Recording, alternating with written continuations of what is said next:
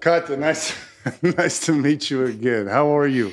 I'm fine. It looks like it's a nice morning there. Is that the sky I see through your window? That looks Yes, very it is. Yes, very it nice and is. sunny today. Yeah, we are all alive after a missile attack. So yes, it is a beautiful morning, and we really enjoy it.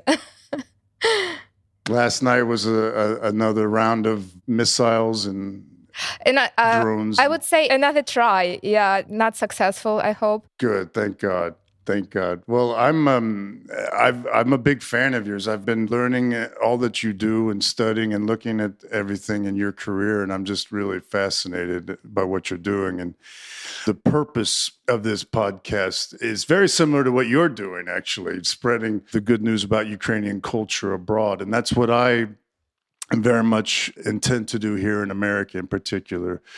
And I want to use this podcast and shows with artists like yourself and important cultural figures like yourself to really let Americans know why it's important to support Ukraine and why Ukrainians are fighting for their culture, among other things. I mean, I think that is really a mission that I feel very strongly about. And I do think there's a lot of news about Ukraine, a lot in the news, and not enough of the good stuff about Ukraine in the news, and that's really what the purpose of this podcast is.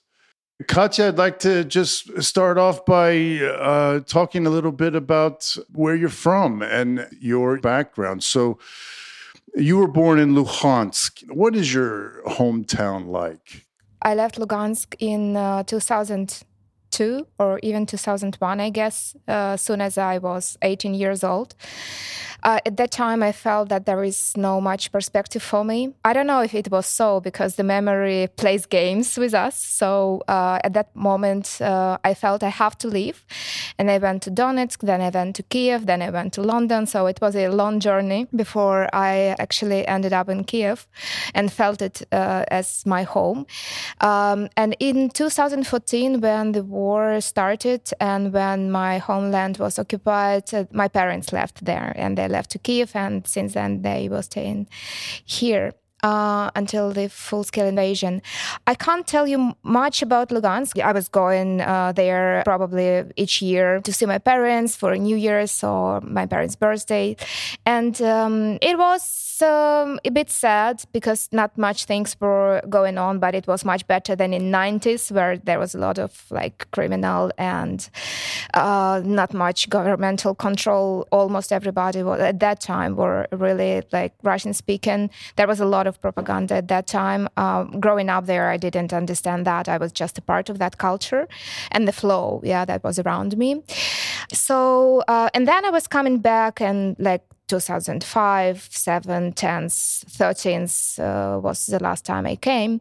And it was actually changing because at that time, most of the universities and probably schools were already Ukrainian speaking and the city was changing in a nice way, Well, first of all, there were always some writers and great artists who came from there. And from other side, there were some enterprises and theater and restaurants. So it was changing actually, but I still didn't see myself there, so I left. And the last thing I remember is when the war started. I was checking what is going on with my district, the street I was living, because my parents left after MH16 felt it was dangerous at that time. And I remember I was looking through Google Maps to what's there, how is my school looks. And I saw that it's destroyed after a bombing. And I was asking my mom just recently, did they do something? Did they rebuild it, refurbished? And she said no. There was some destroyments that it can't be functional. So it's like a monument of the beginning of the war that is still there in the same stage. So you can go to the Google map, see the school number 51 in Lugansk and see how it looks. It's like a destroyed monument of war. Oh, that's so sad. I have read that hundreds of schools have been purposely attacked with bombs and rockets throughout Ukraine. And I suppose that that means your school was one of those hundreds and hundreds of schools that have been purposely attacked by the Russians, it sounds like. Yeah, pretty much. I mean, of course, there is always one answer to that, that there was a military base or something, but as we know now, it's not the case. When we talk about theaters and hospitals and schools and kindergartens, if you check it, you find out that there was no military bases in that. So that was just made on purpose to destroy education, to destroy culture. So. Right, right. Do you still have some connection with people who live there? No, it's difficult. I was a godmother for a daughter of a friend of mine, and we were very close. And actually, it is pretty obvious story because we started to talk in 2014, and I was on like Ukrainian side, she was on the Russian side, so we had a fight, and then I got a lot of hate because I went in 2015 to the borderline to talk to people. We were doing the project. We wanted to talk more about families who stay there, about kids, and tell their stories. And I went there, and I was with the military who were like showing me those little villages with a few people who stayed there.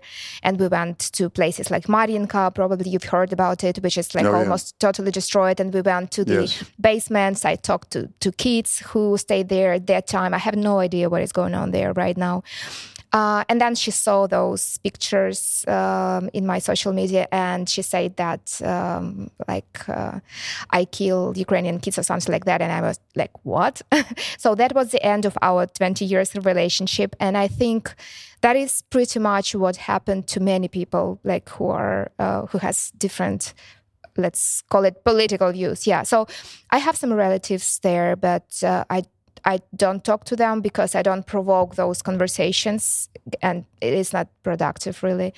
So my mother is like, she's the one who keeps all the family connections, so she can tell me that everybody is okay and, just tell me some news, but I don't really speak to anyone anymore from there. So your mother and father were from Lugansk? Originally, I'm half Russian. My father is partly from Siberia, partly from Rostov area. And my mother is Ukrainian. And, there was like this global movement of USSR idea that people has to be everywhere around the USSR, and they all need to speak Russian. So they would send Russian-speaking people to Ukrainian areas, for example, not only to Ukrainian, but also to like Kazakhstan, Azerbaijan, and so on. So family, like different families would move. And as I assume, my father's family moved to Lugansk from Rostov because, there was a third wave of this amazing era, where we had all the factories and growing after the Second World War. So they would have some job there. And my mother is originally from Lugansk. Her family has Ukrainian origins. So yes, they lived there until 2014. Then they lived until 2022 in Kiev. But she would come back every few months to Lugansk to check apartments, to check her brother. And she has two brothers there, so she's taking care of one of them. She knows like what is going on there. She would tell me like, what are the prices for the food, and then we have this amazing phenomena of pension tourism. I don't know if you've heard it. Oh, yes. Can you explain that? That's very interesting. That is interesting and sad at the same time.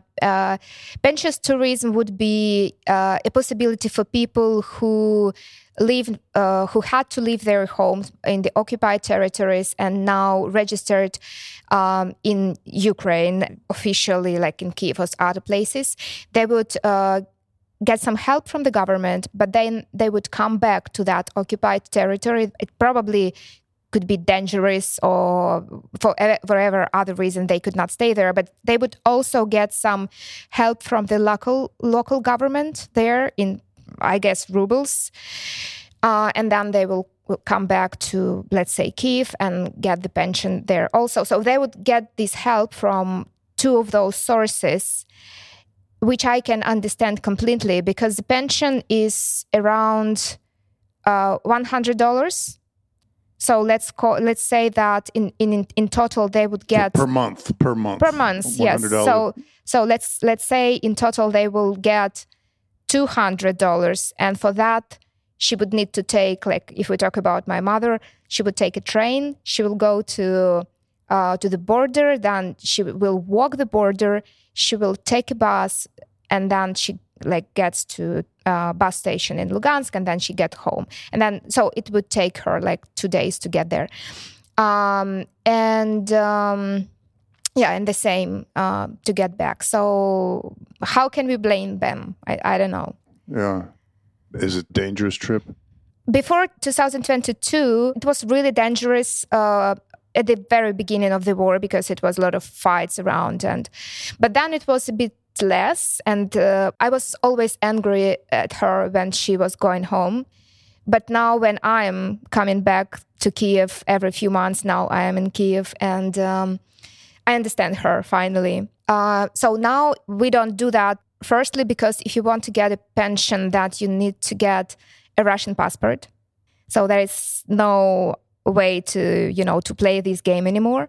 And my parents now are in Spain, because a year and a half ago it was very dangerous in Kiev, and we decided that they need to go to somewhere else, and that was the place we went. So probably now they won't get any pension anymore locally. So we don't know when she will be able to come back, because we still have an apartment there. We also cannot sell it, for example, because you also need a Russian passport for that. So probably all of that is lost for us. But the most important, they are safe. When you were growing up there, were you interested in art? I hear you're a sixth generation intellectual. So was art sort of something natural coming to you, or were you encouraged very strongly by your family to pursue it? Well, I would hope I'm a six. I think that line is lost on me. But I have my parents are educated, and there was always art was always around, and my grand-grandfather was really an important person in the area, and he was a director of a school at once. So there was always something more than just the material things around. But my mother, she's very much in literature, and my father really did a great photography, and we had an art books, and we have an amazing library. So I wouldn't say that they were a part of some kind of a group, or they were socialized in a way where you really... I didn't have that around much, rather than with my parents, and I didn't understand that influence at the very beginning. So I had, these protest years. Teenage years, of course. Teenage years that actually ended pretty late. But then when I was I was really thinking what I want to do in life. I was 35, 26 by then. So they understood that I have some background that I didn't really think much about. I was always very creative, but I didn't pay attention to that, because I thought everyone is like that. I was singing and dancing and drawing and writing.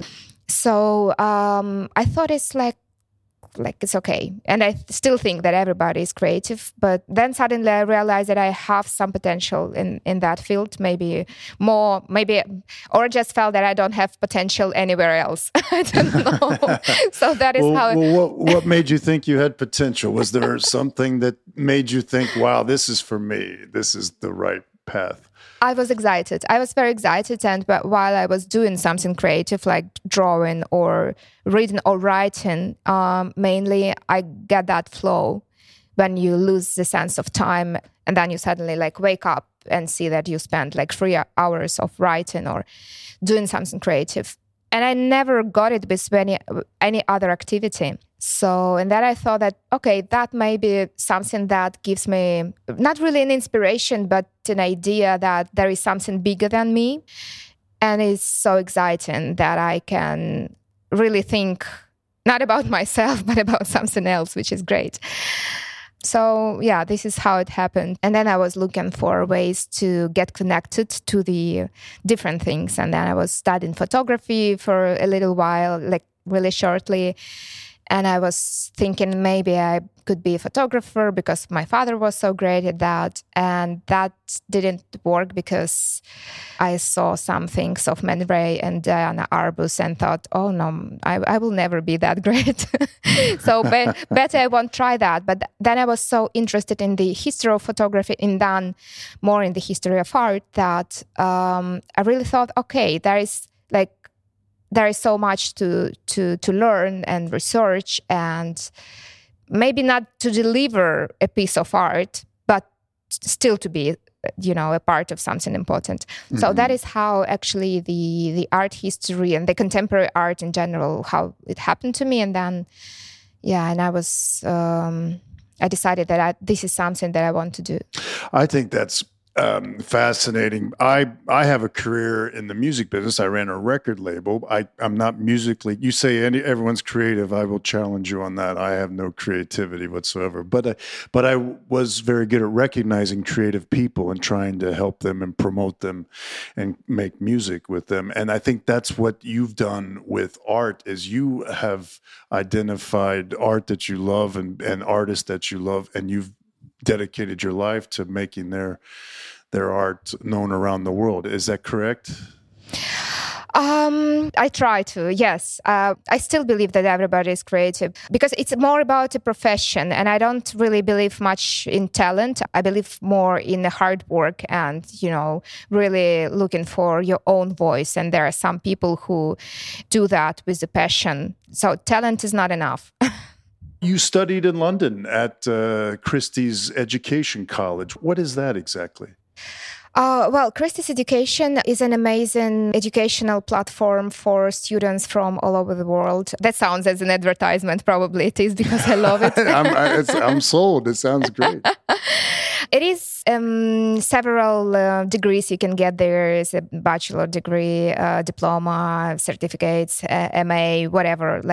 So you can. I went there after I finished my university. After I had my bachelor degree, so I got a diploma there from a Cambridge university that they were working together at that time and accredited that college. And that was the most amazing time in my life, I think, because it was such an intensive year of speaking to experts, curators, living artists, visiting biennales, and really going deep into the subject. So we would study the history of art, mainly concentrating on contemporary art or modern art, like 20th century art, let's say so. At the same time, I would learn more about the curatorial job and then of how the auction house work, and then, generally about art business. So that was really very inspiring, and it's important that it was in London, and London itself is, for me, is the cultural capital of the world.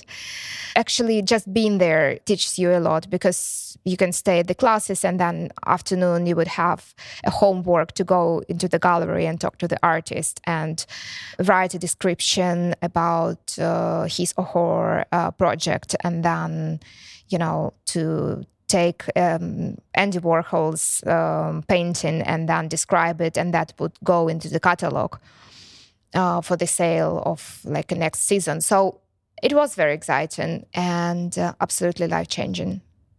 Was it a big honor when you received that invitation to study in London? Is that something you tried very hard to achieve? Yes, I tried hard, and I went there and I applied, and we talked to the tutors and curator of the course, and they accepted me, and then I couldn't go because I was awarded by visa. There at that time we had such a struggle to get out of Ukraine because I was young, I was unmarried, so it was almost impossible for me to go somewhere because they told me in my eyes that you will never come back. And I'm like, no, really, I will. Just give me a chance. And this is the British Embassy. You're talking to the British Embassy trying to get a visa. Yes, at that time it's like a student visa, and they say no, you will not get that. And I still went. I told you about that protest side of me, and I'm like, you don't give me a visa, I will still go and study. And I went to London, and I got that course, and I started to study.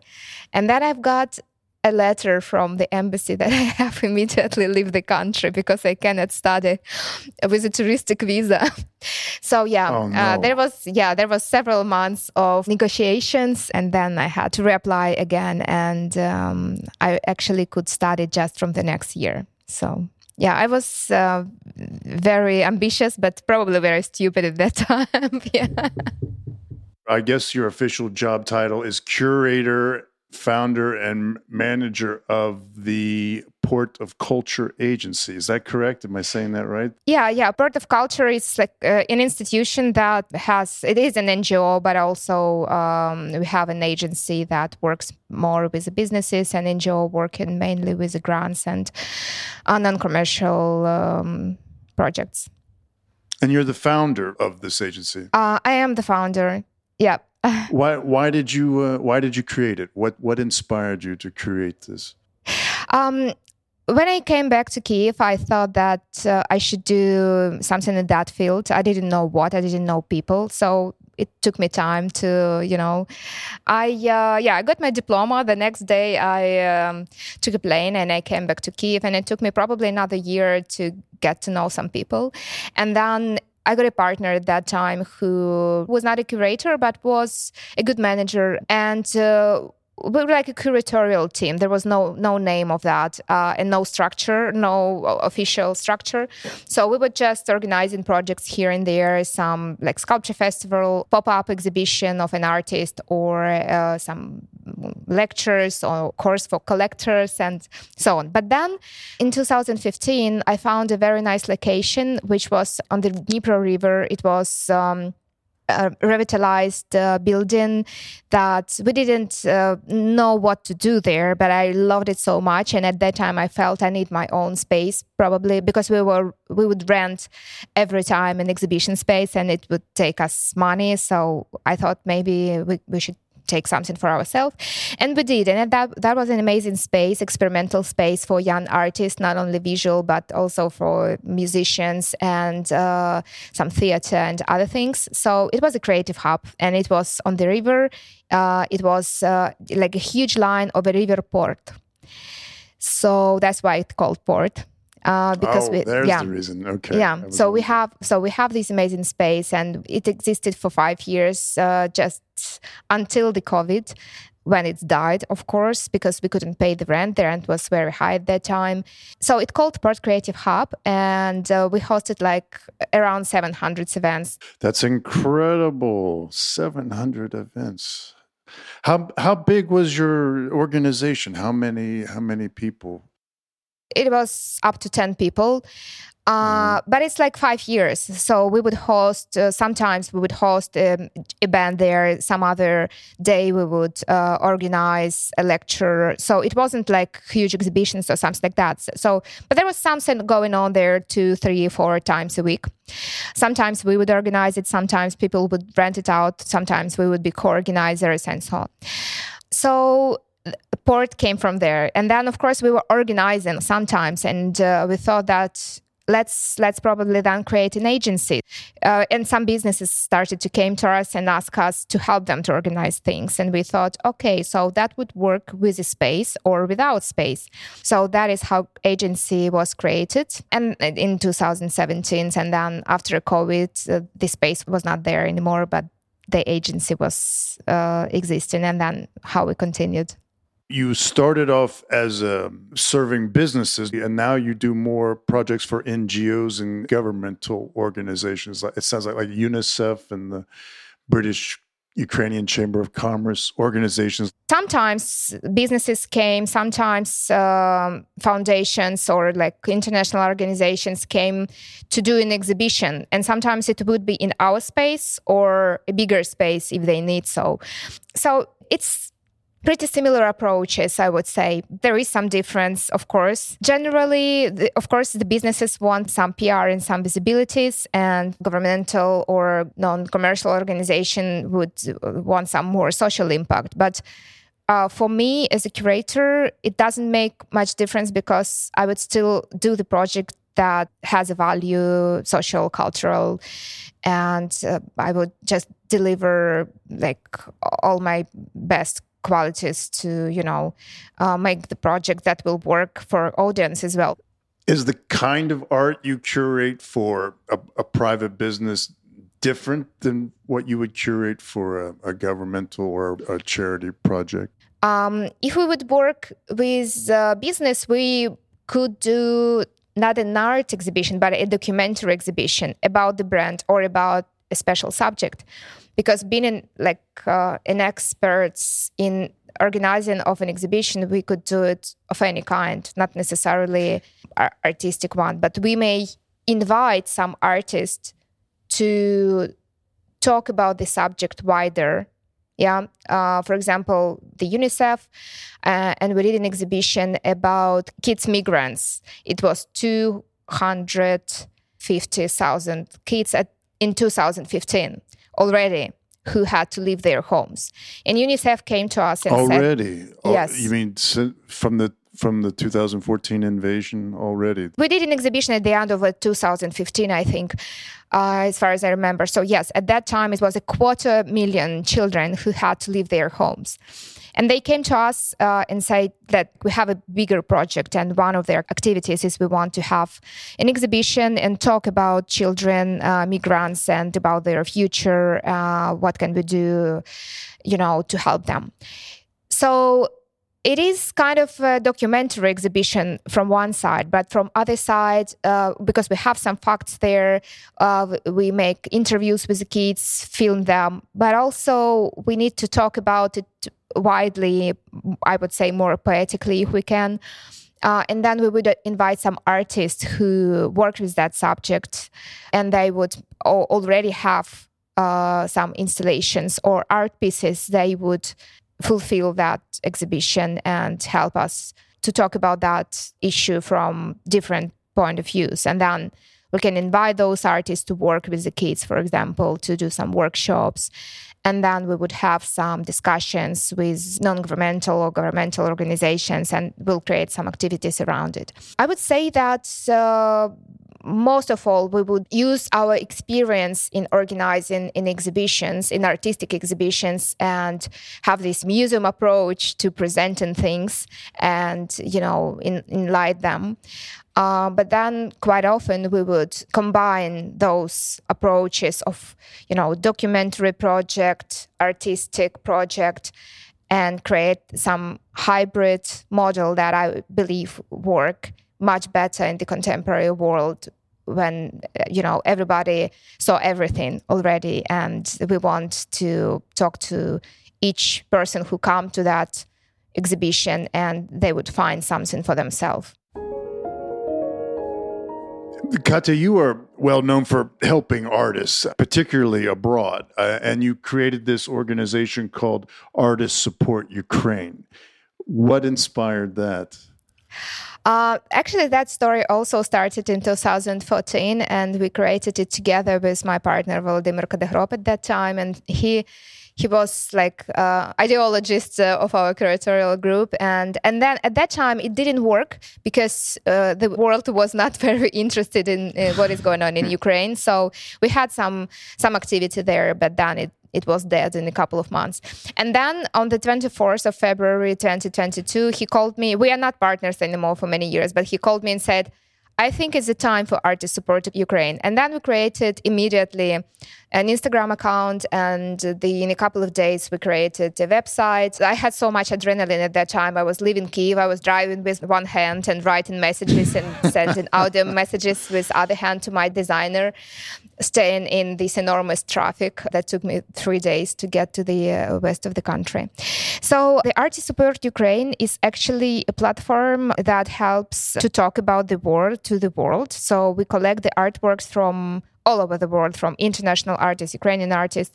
We show them, just people like them, they repost them. So it's just, from one side, it's just a popular Instagram account, but from the other side, it is a foundation under it, because we also created a ready-to-print exhibition where we collected the artworks of Ukrainian artists, made all the layouts, and anybody in any place in the world could print that exhibition, put them in their gallery or in the street, in the university, in the beauty salon, and know about what is going on in Ukraine through the eyes of the artists. But also there is a QR code that you can donate some money, and this could be a small money. Sometimes people send us like $2 or $4. But then it was so active during the last year, so we collected, I think, about $10,000. It's not much, but then it was important at that time, and we gave all that money to the artists. It was emergency grants. And artists or musicians or directors, anybody who is creative, they could send an application. And then we got about 1,000 applications at that time. And we would give money to those who were most in need.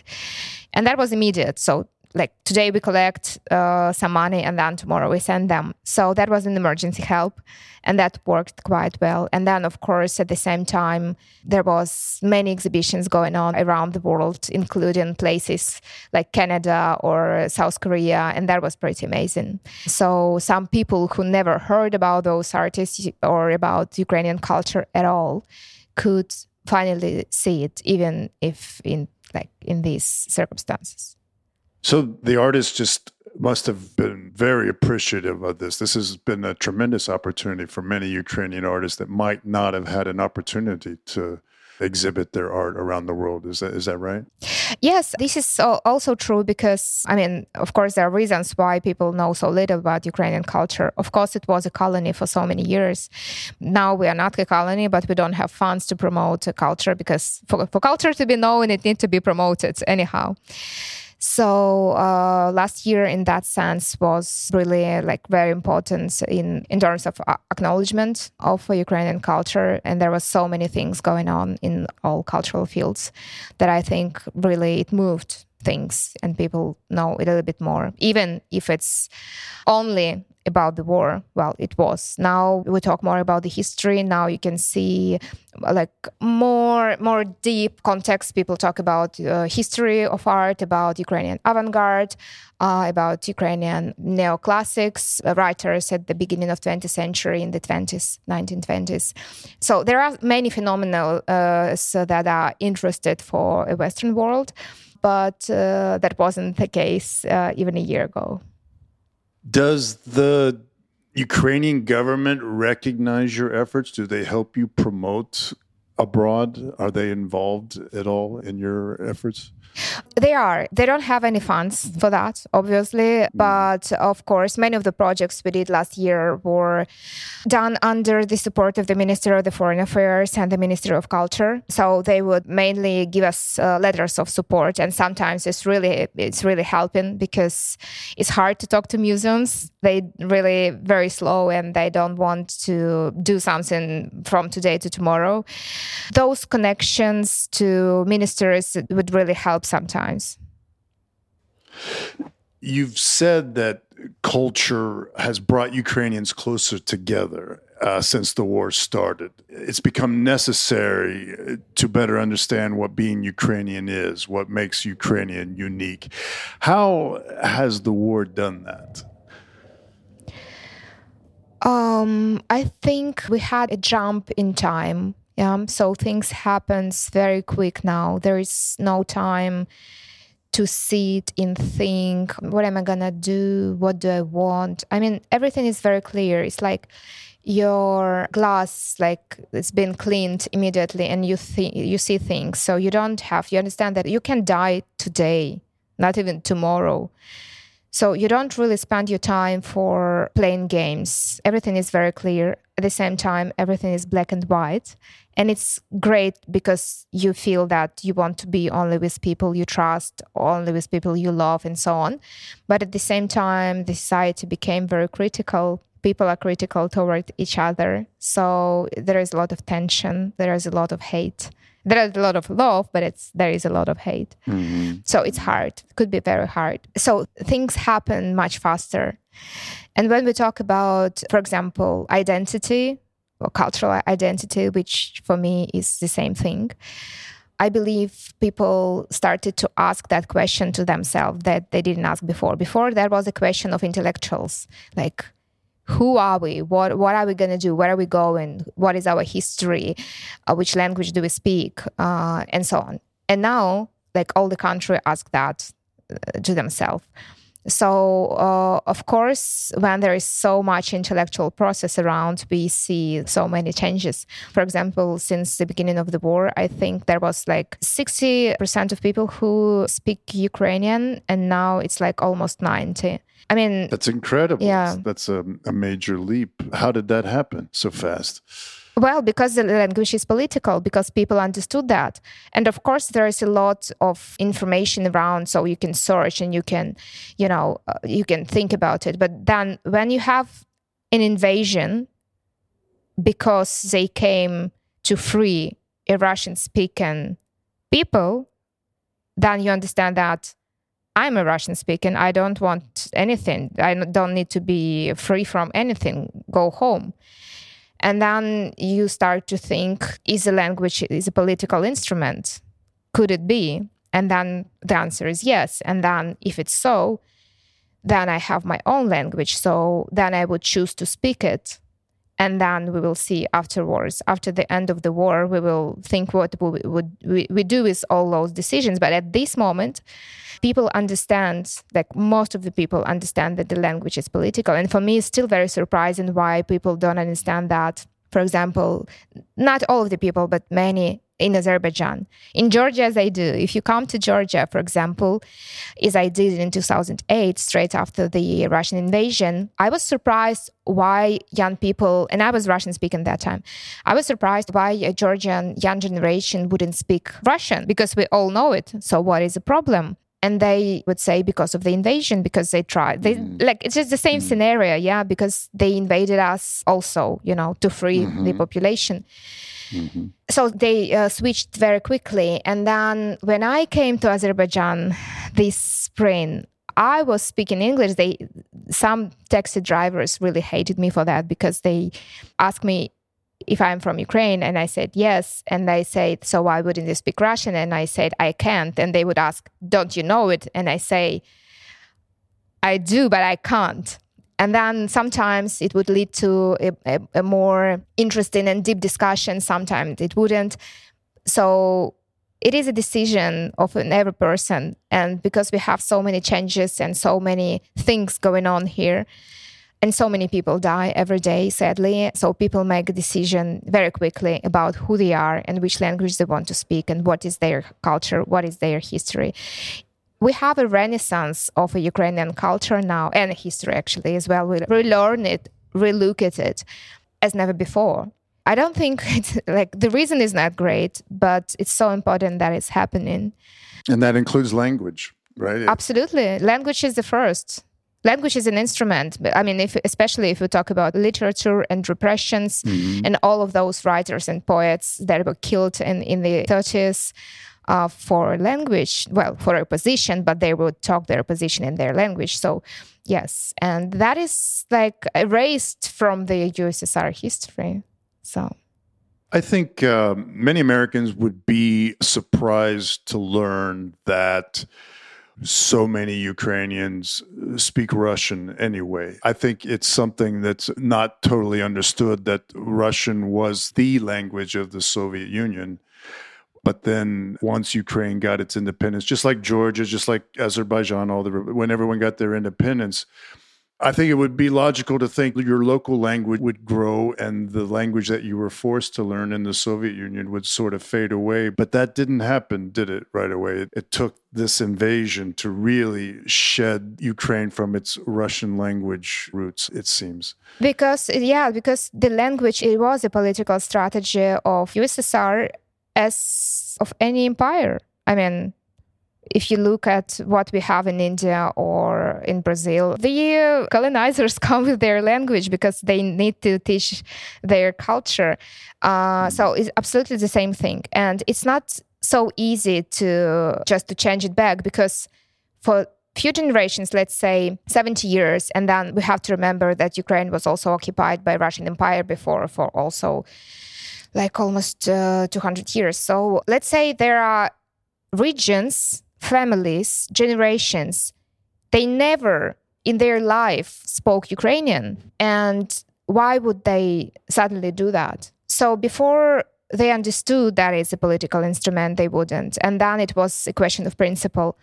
But people like this talk today in Azerbaijan, they don't feel its language is political. This is the first thing. And the other thing is that when your life is hard, let's say all those post-colonial USSR countries, they are poor, people don't have jobs, they don't know where they can get it. And they would sometimes easily find a job like they would if they go to Russia, because Russia is so big. Even my father in the 90s, when we had these terrible years, he would go to Siberia to do some hard work for like a couple of months, get some money there, and came and would feed us for another few months. So he couldn't do that if he wouldn't know Russian, for example. So the system was organized in a way that people would see more opportunities if they knew the language. Because, I mean, what is happening now in Azerbaijan, for example, they have still Azerbaijani and Russian-speaking sectors within one school, and it's 700 schools like that. And they would call a Russian sector is more elite, and people would still send their kids there. And more like other people who are like, let's say, Azerbaijani-speaking family, they would send their kids, understanding that they want to keep that culture and so on. So it's divided already on the level when you're a child. And then you would get more opportunities, because then within Azerbaijan, you will get better job if you know Russian, because you can probably like go and trade with people, even if you stay in Azerbaijan. If you want to work in a big company, you cannot know Russian, for example. So that policy influences later on those parents who want to send their kids, to school. And then Russia comes and says, we would free Russian-speaking people. Yeah, so this is how it works. So they would create they would enforce not only to learn Russian, but then they would make an illusion that people can get more opportunities knowing the Russian language. And that is a problem, because then people just don't feel that they have a choice. That's terrible. That's so sad. And they probably also did that to recruit people into the Soviet army too, I assume. That's why they wanted everyone to speak Russian as well too, to make the army larger and larger. Of course, yeah. After each territory they conquered. I want to ask you now about one of your projects that I found just fascinating. It's called the Victory Train Project. And I know that's a very important project for you. And it's not something that's being shown abroad. That's an internal thing for Ukraine. And it involves your Ukrainian rail network. And I'd really like to hear your inspiration behind that. I took the 17-hour train ride from Warsaw to Kiev and back, and I just never felt more safe or secure than I did on that train. And I was just so grateful to all the people that work for the Ukrainian rail network, because through Western Ukraine, I mean, that is a dangerous thing, a dangerous path. And yet it has become a vital path, a lifeline to the West and to Europe and the rest of the world. And I really want to know what inspired you to create that project. Could you talk about why trains are so important in Ukraine? In America, we don't have this kind of extensive train network that you have in Europe. And so the idea of trains being vital for the national economy, for many things, is kind of foreign to us. Can you explain your inspiration behind this project? Yeah. Well, first about the trains. Today is really like the main arteria for transportation of anybody. Trains were like usually not for elite. That was just, for anybody, because the planes were always very important. But now we can't fly anymore. The sky is closed for anything but the military planes. And so Ukrainian railways didn't have very good reputation before 2021, and then they invited a new manager, the manager from a private sector, a great guy who never really was working in the governmental structure, and he actually he was so motivated, and he did a lot of reforms inside the system. And soon the war started. They didn't stop to go to the dangerous spots, the most dangerous. They got a lot of destroyments. There was several missile attacks that really burned the trains, and they were still going there. They evacuated thousands of people. Some people like who work for Ukrainian railways died. So, and they still keep doing that every time they go somewhere to Kramatorsk, and then Russian would bomb the train station. And there was, I don't know, you probably heard about that. And yes. There were some also people who died there, including the railways workers. So it's hard work. Yeah, and then it's a bureaucracy system. It's the biggest governmental company in the country. Is 250,000 people work there. So it's hard to make this system work. And still, it became a love mark because they are so brave. And we call it here Iron People, because in Ukrainian, the railway would be the iron way. And so it became a love mark, and they made some reforms. They did some collaborations, and one of them was last year with us. That was an art collaboration. It didn't really make big changes in the system, but it gave some inspiration for people. The Train to Victory is 7 cars. Each of them is painted by a different Ukrainian street artist. And the story of each car is about the great people who are saving Ukraine. Some volunteers or doctors, journalists, agricultural people who still stay on the field under the fire, and so on. So we got 7 stories, and we visualized them on the train. And the idea that all of those territory we were talking about, they are occupied, or they were occupied a year ago. And one of those cars were illustrating heroes of Kherson. And then Kherson was deoccupied in a couple of months after we started Train of Victory. And then it was the first train which came to Kherson. Soon it was deoccupied, and people saw it. And it was amazing. So the idea of the Train to Victory was to support and motivate people who stay in the occupied territory, to show them that we remember about them, that we remember about their heroes, and that we will come soon as we deoccupy the territory. And actually, this is exactly what happened to Kherson. And the only thing we can hope that it will happen to other regions that are illustrated there on the train as well. There was a mural of wheat fields.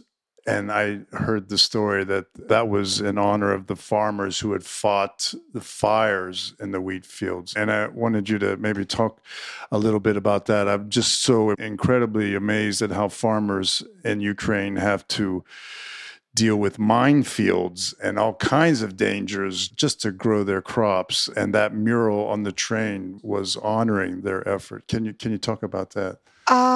Yeah, I mean, there are so many heroic things really going on, because this is something that gives us hope about Ukrainians, that instead of saving their own life, they save the life of others, and they are doing some help. So it's like, I don't know, it doesn't seem to be an egoistic nation. And you can only learn that in situations like that. So I think wheat fields is Zaporizhia area, and what happened there is Russian would, bomb the fields, and they would fire because they are dry already. The wheat is dry, so it fires immediately. The idea is that you can run away and save your life. Your field will burn, and then you will have nothing. You will have nothing to feed people with, and so on. So what they would do, they would collect the wheat under the fire. Just, you have the fire just maybe 20, 30 meters from you, and they would still collect it to save at least what they could, risking their lives. And nobody told them to do that. So that is amazing. And you can see it all around, not only with fields, but with everything. We were just talking before the podcast about the movie that just came out, which called 20 Days in Mariupol. Yes, that's getting a lot of attention and winning some awards. Yeah, including Sundance. And there is an amazing documentary made by Mstislav Chernov, who is a great photographer and videographer for Associated Press. And he was there in Mariupol for 20 days, and he arrived there just on the 23rd of February. They didn't know exactly what to expect, of course, but they knew it's going to be something in Mariupol because Mariupol was occupied at the very beginning in 2014, and then they occupied a bit later. And that is a hard movie. I mean, you should watch it to understand really what is going on.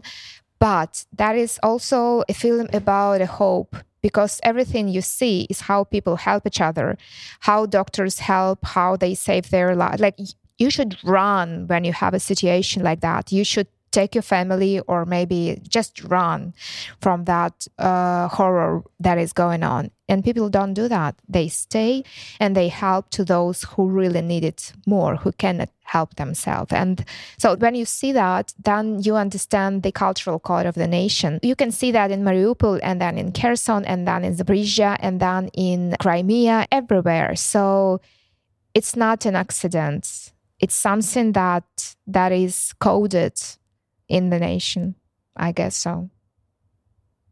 The Russians, do you think, are they trying to commit cultural genocide on Ukraine? For hundreds of years, yes. For hundreds of years. And now it's just the world knows about it. And the world is labeling it a war crime. Yes, and the world has changed because 100 years ago, nobody cared.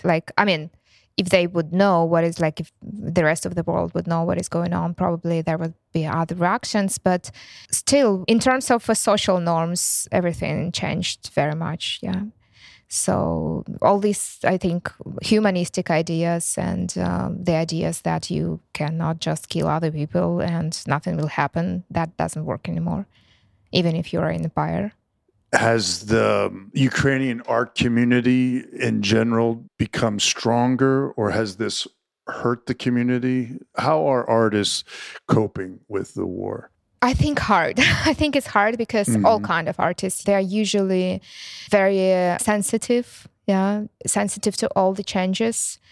So personally, I think it's hard to those people. It's hard for me, like being emotionally sensitive. I understand that sometimes I just can't handle it. But we also need to see that the art community is not one thing, because there are people who stayed in Ukraine, there are people who left. There are people who became more active, and there are people who became more quiet because they don't have that emotional resource. So I believe there are different answers to this question. And one of them is that there is no more art that is not connected to the war, or let's call it to Ukrainian question in general. So somebody would work with Ukrainian history, somebody would reflect directly to some war crimes, somebody would, write an experimental emotional music, which is written in the basement as a reflection to certain events. So I would say that everybody has this lens, and it will probably stay with us for a very long time, even if the war will end today. That is a perspective that we cannot avoid for a pretty long time. In that sense, it's interesting to look at how people are grown up in terms of their artistic practices as well. So before you could do anything on any subject and experiment, which is great, I believe. I just don't think we have a choice now. Can you really do something else and just ignore the war? You cannot. So it's like really interesting how to say a new word on that subject, how not to be really trivial of what you do, how to see bigger perspective on that. Should we talk not just about the current events, but really about the history, about our colonial past, our repressions, about our destroyed intellectual base, and all that. So I'm personally very interested now in that part, in decolonial practices and in relearning, rethinking our history. I saw recently that the motherland statue, the Soviet symbols have been replaced with the Ukrainian trident. And I know that's been a big deal in society in Ukraine. Everyone's talking about that. Why was that so important? What is the trident? Can you explain what that symbolizes? Well, first of all, I will tell a bit about the sculpture itself, because it's like a Soviet sculpture. It's been there for maybe 50 years or so. So it was there for quite a long time. So people would look at it as a Soviet monument. But then for me, it's also an artistic sculpture. It's a great piece. It's really made in a style of social realism, but it's a great sculpture. And there was some discussion several years ago when we had this dehumanization movement. So we need to destroy it, but then people decided that it need to stay as a monument of the past. But then, of course, we had some USSR symbols on it, and it was very weird to have it while we already have a war, because then in the center of Kyiv we have a monument with Soviet symbols. Yeah. And we try, to fight against it. So, but then the question is, do we really need to take it off now? Because it's we have so many things to do and it's so expensive to do it. So the society didn't really like, and then there was a lot of fights in the social media about it. What should we do with it? And then finally they decided that they not just take off the symbols, but they would put trident, and then it would make it even more expensive because it's a huge thing, like 50-meter sculpture. But then, of course, it was not governmental money; it was a private money of businesses, and they wanted to do it, and they have the total right to do it. So why not? So people didn't really like it, and then they didn't like the trident, and then they didn't like how it looked, and then they hated it for how it looked. But I think it is important that it's not there anymore. And I really believe that people can spend their own money on the way they want it. And especially if they make some good things and they still help the army. And then there were a few businesses who came together and said, okay, we are ready to invest in that as well, as we help to the army, as we volunteer, as we do a lot of other things. So that was not noticed by the society. I like the idea that it's changed now. Is it the right time to do it? I don't know. There is no right time other than now for any other things. The symbol itself is an old symbol from Kievan Rus. It's called now a symbol of independent Ukraine, but it was not invented now. It was not invented 100 years ago. It was adopted 100 years ago by a great Ukrainian graphic Narbut. You can find this symbol in many, many, many books and graphical images of the past. So for the last 1,000 years. That's why it means so much, because Ukraine is a country. It existed, then it didn't for many years, then it was divided by parts, then it was under control of Russian, of the Mongols, of Rich Pospolita, of Austro-Hungarian Empire, and it was so many people here. So, and Ukraine as a country was not there for a very long time. But the symbols and the Kievan Rus and its symbols were there forever. So it gave an idea of an identity and what do we belong, and kept people together. And maybe it helped to, to stay together for such a long time and to bring that culture and identity through all these 1,000 years until now. Wow. Wow.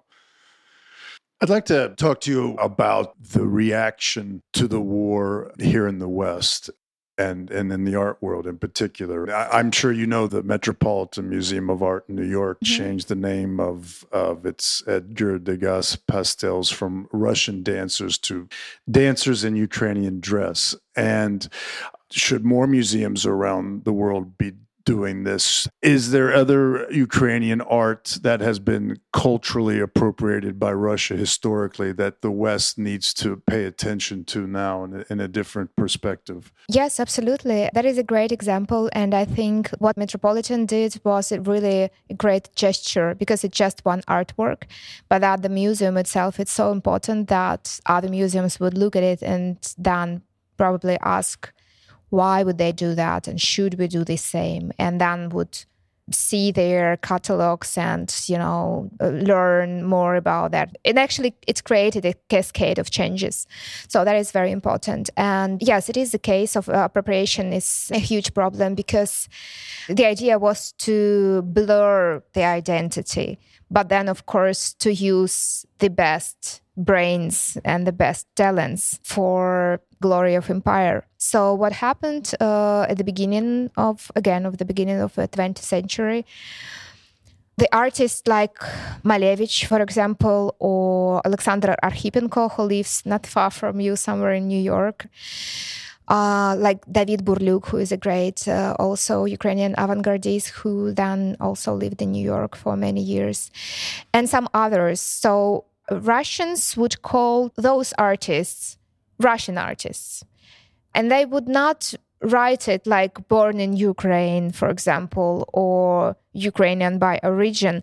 They would destroy that and would leave just the Russian. Sometimes it's really the case because, for example, Malevich is Polish by origin, and Russian would destroy that as well. So he's Polish, born in Kiev, and worked in Kiev, and also lived and worked in Moscow for some time, which doesn't make him a Russian artist.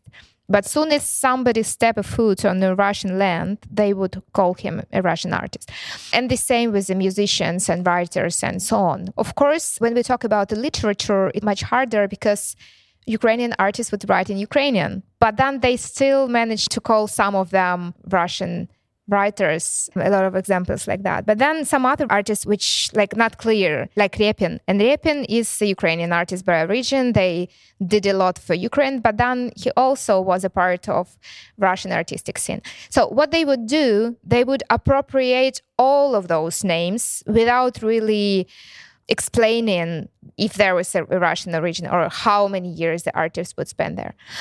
And then, of course, when we talk about museums, and if those museums got those pieces, well, probably which is the case during the 20th century, and then they should sign it somehow. And then, of course, there is no Ukrainian embassy they can talk to about it, nothing like that. So even if they would ask someone how to write it, the only answer they would get is that is like a USSR or a Russian artist, or artists born in the Russian Empire. So blurring that identity actually was very dangerous for us. And that's why the world doesn't know much about what is going on here. Because when you ask people, do they know any Ukrainian artists? They would say no, but actually they do. They do. They just don't know that they are Ukrainian. So it is very important to look at that again with all that, decolonial perspective and see what is the origin of those people? Where these talents came from? Yeah. And it's not only for Ukrainian, it's for all ex-colonial states, because the same problem is in Azerbaijan and in Kazakhstan and in Georgia. The situation is pretty similar because the strategy was the same. But the world is talking about Ukraine now, and probably later we'll be talking about those countries too, and how the same thing that happened to Ukraine actually happened to them. It's just something many Americans just aren't aware of from history. I want to talk to you about America a little bit. What do you like about American culture? Where have you visited in America? And what American artists do you like? I visited several places. Of course, went to New York and I love it. I went to Hawaii. That was amazing. I went to Denver and then to some ski resorts. That was also very beautiful. I went to San Francisco for a couple of days. But probably most of my time, I came to New York 2 or 3 times, and that was quite an experience. Especially the last time, it was in 2016. We had a documentary exhibition about how Ukraine became a part of UN and how it helped to create the main statute, because we actually was very active on that, and also nobody remember that. But we had the copies and originals of the documents provided by the Minister of the Foreign Affairs, and at that time we hosted the exhibition at UN. So that was a pretty interesting experience. But also, just talking about the American culture, American art, I'm a huge fan of all second part of the 20th century, when actually America and mainly New York became the center of art scene, of the world art scene, because there was Paris. If we look at the art history, the center of art, the concentration, that was Paris. And of course, there was a big migration during the First World War. And then, of course, after the Second, but then, so I think starting from the 50s, but sometimes earlier, like 40s, late 40s, and then with abstractionists, and then pop art, and then, of course, a huge wave of a feminist art with Judy Chicago. The feminist movement is great. I love Guerrilla Girls, just a fan of them. And but I really like more classical things like Jasper Jones, for example, and Barnett Newman, and Well, I just have one last question, Katya. And again, thank you so much for your time. And it's really been fascinating talking to you. And like I mentioned to you earlier, the purpose of this podcast is to celebrate Ukrainian culture and highlight some of the positive things going on in Ukraine, and some of the great things that we in the West need to know about Ukraine, and why we should, in particular, why America should continue supporting Ukraine. What I wanted to ask you is, if there was one thing you would want Americans to know about Ukraine that they probably don't already know, what would that be? It's a very big responsibility to answer that question. Well, we talk about culture today, so I think the most important is to know that we have our authentic culture and history, and we are not part of something else. We have the past and the history and great people who will keep that together. And thank you very much for your support as well, because we would not be able to continue this fight without you guys.